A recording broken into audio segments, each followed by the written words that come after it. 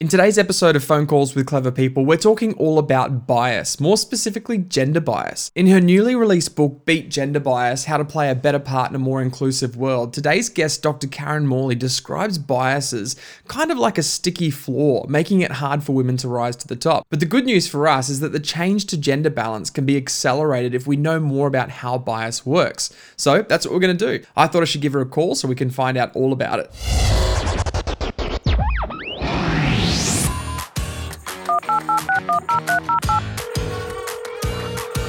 Hello?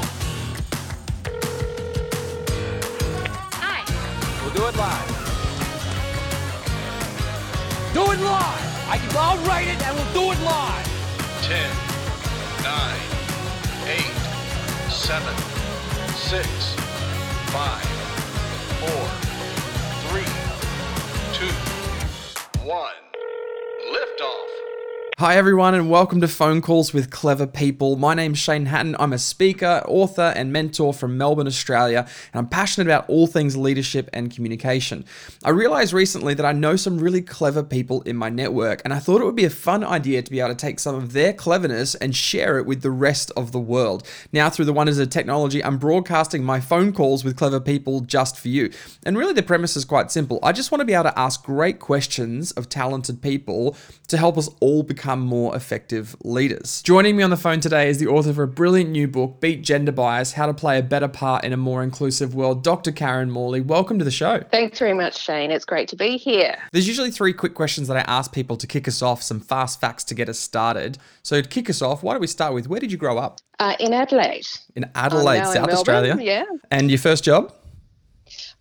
My first school holiday job was making milkshakes in the corner store. Right. And tell people a little bit about what you're doing now.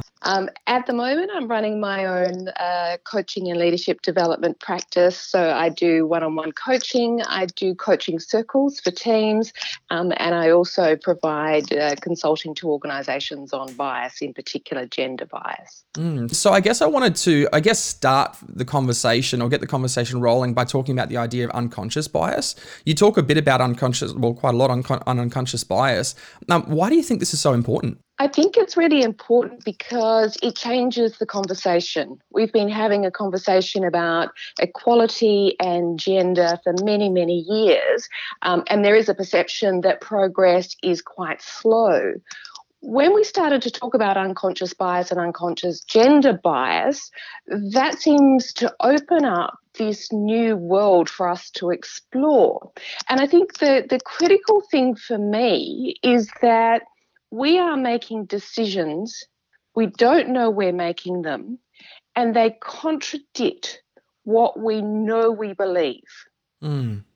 And that's really complicated, but it's also quite intriguing. And I think it's a much more positive frame to put around what's happening. It gives us a lot more opportunity to kind of do things that might change that. You know, if 75% of the population, men and women, have unconscious associations that are the very traditional associations, women are warm and soft and caring and kind and supportive, and men are dominant and directive and they're the leaders. If we've got them sitting beneath the surface and they are coming out through our decisions, but we don't believe that that's okay, we can do something about that. Yeah. Do you think that's a part of it? Do you think there's that sense that people genuinely want to do good and to have this kind of, I guess, there's an internal driver of wanting to do good, but being potentially unaware that they do have some of these biases? Absolutely. I think, and that's why I think there's so much opportunity here if we run the conversation in the right sort of way, coming from curiosity. I think there are most people in our society would say that equality is a pretty good thing. If not a very good thing. Fathers will say about their daughters that they want the best for them. And they expect them to do well. And if they want to put their effort into, university degrees or careers or whatever it might be, then they should be able to do that. And the challenge is that just believing that and just wanting that isn't enough because we've got these really sticky, unconscious beliefs that are interfering with our decisions. Yeah, I love that thought or that metaphor that you use, that you describe some of the gender bias like a sticky floor. Do you want to kind of unpack that a little bit of what that means? It's just what I think. We often talk about the glass ceiling and this idea that women are, kind of stuck against a glass ceiling. And I think a lot of us know what that feels like. But in fact, there's also this sticky floor. So even from the age of 3, the research shows that the way parents, I don't want to blame parents for this, but the way parents interact with boys and girl children is very different. So the gender bias and the expectations around what girls are meant to be like and what boys are meant to be like start at very early ages. So that's the kind of sticky floor, and getting off that, actually getting yourself out of those beliefs when they've become ingrained, they've become unconscious, they're just happening in our brains without us knowing it.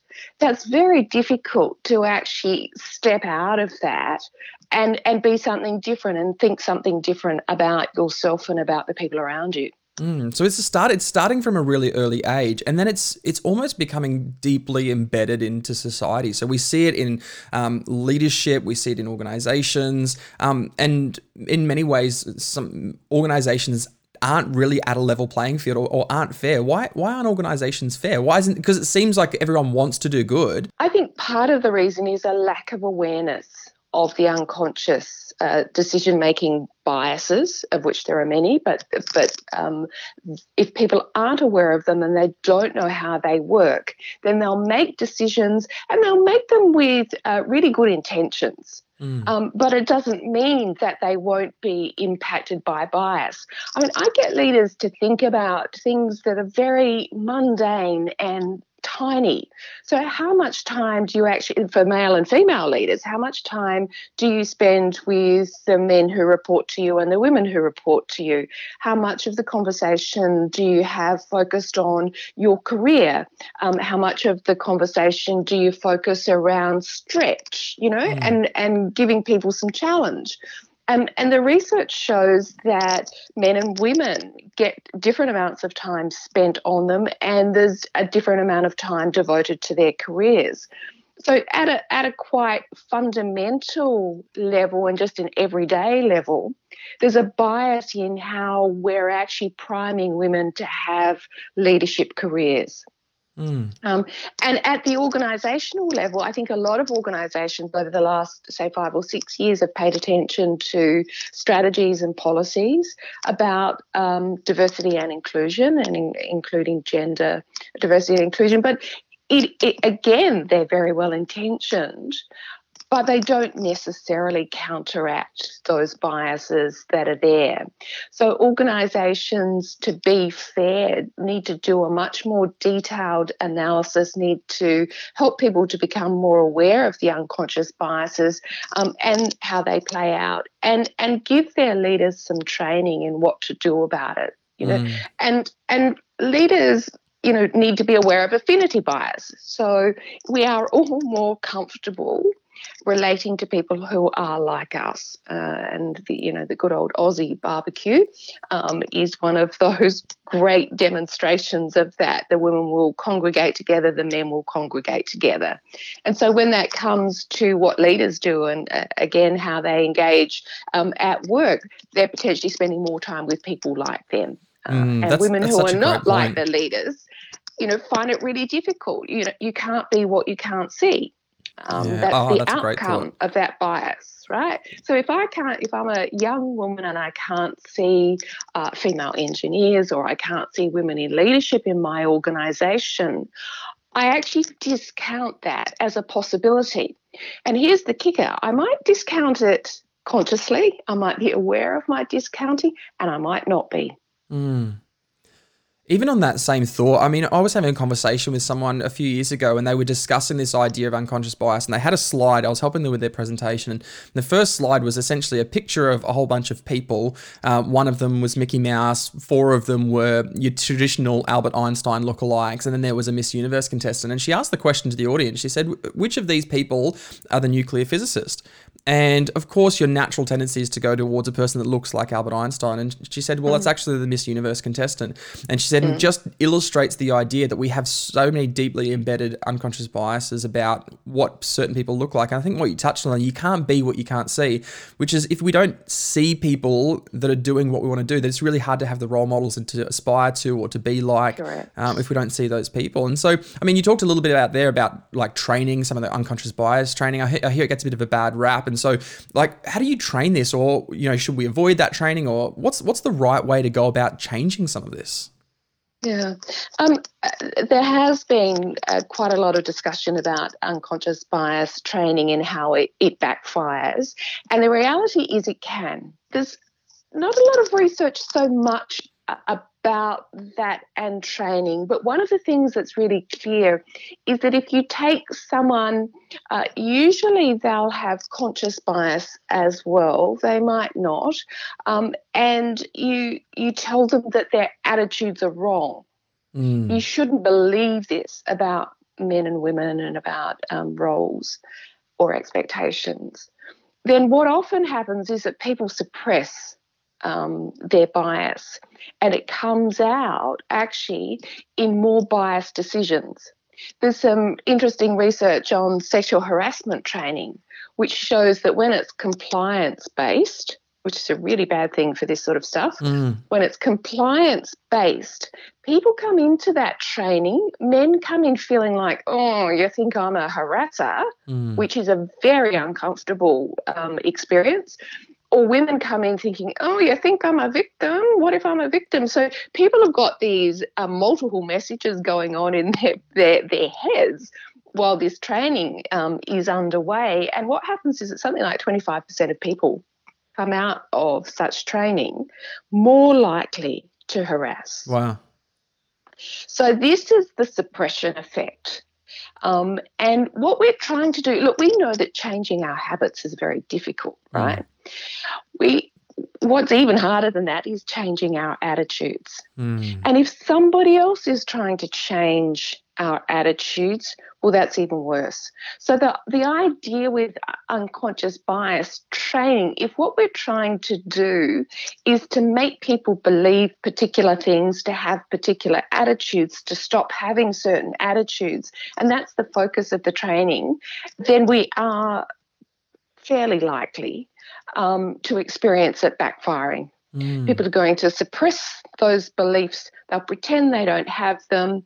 I know I need to show up here. I'm not allowed to say what I really believe. And that's even more problematic. On the other hand, I think we do need to understand unconscious bias and how it plays out, because we don't now. And it's interfering with our decisions. And one of the great things that I've seen in the work that I've done is where people understand that they've got these beliefs that sit underneath the surface, or where they're open to thinking that might be the case. What that inspires is a sense of wanting to be congruent. So I go back to what I said earlier. We're making decisions that we don't even know we're making about things we don't believe in or that contradict what we believe in. That's incongruent, isn't it? We don't like to feel that we're doing things. I don't want to be making decisions that actually fly in the face. I do it. You know, I have those gender associations. So every now and again I come across myself doing something in a particular way, or stepping in to help out, or feeling like I shouldn't, or making, judgments that seem to be based on those traditional associations, and I don't agree with them. I love that idea that there's this internal desire to want to do good, but because of some of the unconscious biases, we can almost be living a life that feels misaligned or incongruent. And when you kind of raise the awareness of something that's unconscious, we all of a sudden show up fully in who we want to be. So it seems to me that when you shine a spotlight on the things we don't know or that we're kind of unaware of, we actually get better and we show up more authentically and more fully in who we are. Is that right? Yeah, absolutely. It in fact is very motivating. And I guess one of the things that's really tricky here is that, and people know about unconscious bias and sort of talk about it, but the question is, what do you do next? You know, how do you make these changes? And so what I think you can do when you're doing unconscious bias training or awareness is to really focus around that potential for incongruence, and then give people suggestions and ideas about, you know, how might you experiment with that? What can you notice? How do you watch out for that? Taking a growth mindset is really critical. And in fact, that was one of my, I guess, my big rediscoveries partway through last year when I was doing this work, and I was about to work with an executive team of mostly men to talk about diversity. And there was a fair bit of resistance in the group, and the CEO had said, we want to kind of move past that. He had a particular strategy in mind. He really wanted to focus the organisation meaningfully around gender inclusion and inclusion more broadly, but there were some quite resistant people. And so I thought, well, what am I going to do in these conversations? And so I went into them with a growth mindset around what I could learn. How could I have a conversation with these people that was going to be a positive conversation for them, that was actually going to create a sense of movement in, you know, helping them perhaps loosen up around their position and be curious. And what I did was, you know, if you want to influence people to change, what do you need to do? You need to understand what's important for them. And so in the conversations, I kind of forgot about, in a sense, or put aside this idea that the CEO wasn't happy with them, that they needed to be kind of showing different behaviour, and focused instead around where were they coming from, what was important for them, what were their experiences around diversity. And some of the conversations were just amazing because people volunteered in the conversation experiences they'd had working in diverse teams on diverse projects. And by having them raise and explore their own experience, we were able to then, well, what if we could do that here? I love any mindset where you approach it through the lens of curiosity, right? And I mean, your first book was Lead Like a Coach, and that, again, like part of, I guess, part of your key message in what you do is helping people approach different kind of topics, I guess, through the lens of curiosity and what can we learn from this and what can we grow through this. If you're needing to talk to somebody about potentially their unconscious bias, it can be a sensitive topic. People tend to respond in different ways when we talk about this. What are some of the best ways for someone to be able to have a conversation with someone about potentially some of their unconscious bias that they can't see? Yeah. I have a set of ground rules that are laid out in the book for conversations and contentious conversations, and it applies to any conversation that's going to be a bit difficult, I think. But the first of those is curiosity. So we've talked about that. So if I engage through a curious attitude, then, you know, my brain's in a particular mode, and, you know, that produces some dopamine. So I go into the conversation feeling positive. I think that's actually huge. Because instead of thinking, oh, no, this is going to be a hard conversation, or I'm not going to know what to say, get into just a curious attitude. The next is candor. So one of the things about attitudes is that we have our own attitudes and beliefs, and they're ours. And we have reasons for them, and sometimes we can explain what they are, but they are ours. And we need to have the opportunity to defend them, to say what they are, without any kickback. So one of the things I think is really important is that people can say what they think. They need to be able to say that they have a different set of beliefs from yours. we need to be able to have the conversation about what does this mean and what does it look like, and I don't think the same as you. If we can do that and be candid, I think that's really important. It avoids the suppression, which is one of the downsides of talking about unconscious bias. And the other is confidence, confidentiality, really. So keeping confidences. So if people share things with you about their attitudes and beliefs, they need to know that they're not going to be held against them in the future. So there's a bit of, psychological safety being set up here. So if you're curious, ask questions. Don't prejudge. If you allow people to say what they really think and mean and feel, and you do too, that's great. And if that's a private conversation, even better. Do you think that the idea, and I know I've been guilty of this in the past, but kind of going in and wanting to proselytize and, I know all this stuff about bias and what you need to believe, that's doesn't always It usually work, doesn't get does a good response. I've just finished reading The Moment of Lift by Melinda Gates, which is just a fantastic book as well. And she has this great expression where she says, you've got to remember people's cups are not empty, in the sense that they've already filled up their cup with so much, and you can't just pour in more unless you've already taken time to understand what's already in a person's cup, which is why I love your idea of just approach through the lens of curiosity. What's in there? Why is it in there? And creating that safe space that's non-judgmental. What's the role in men in all of this? And obviously I'm aware in the conversation that we're having, I sit in a place that's quite privileged in terms of growing up as a man and having nowhere near the kind of experiences that many of the women in my world have had. What can men do to be more of a support around gender equality? Yeah. I don't think we can get to equality without men. I mean, gender is male and female and everything in between. So it is absolutely critical that men are a part of this whole process, getting gender equality. And as much as it means opening up opportunities for women to get into leadership, it also means opening up opportunities for men to do different things as well. Men don't necessarily fit into or want to fit into, the corporate competitive contesting sort of male domain anyway. So, there are as many men or as many ways of thinking about maleness as there are men, same as women.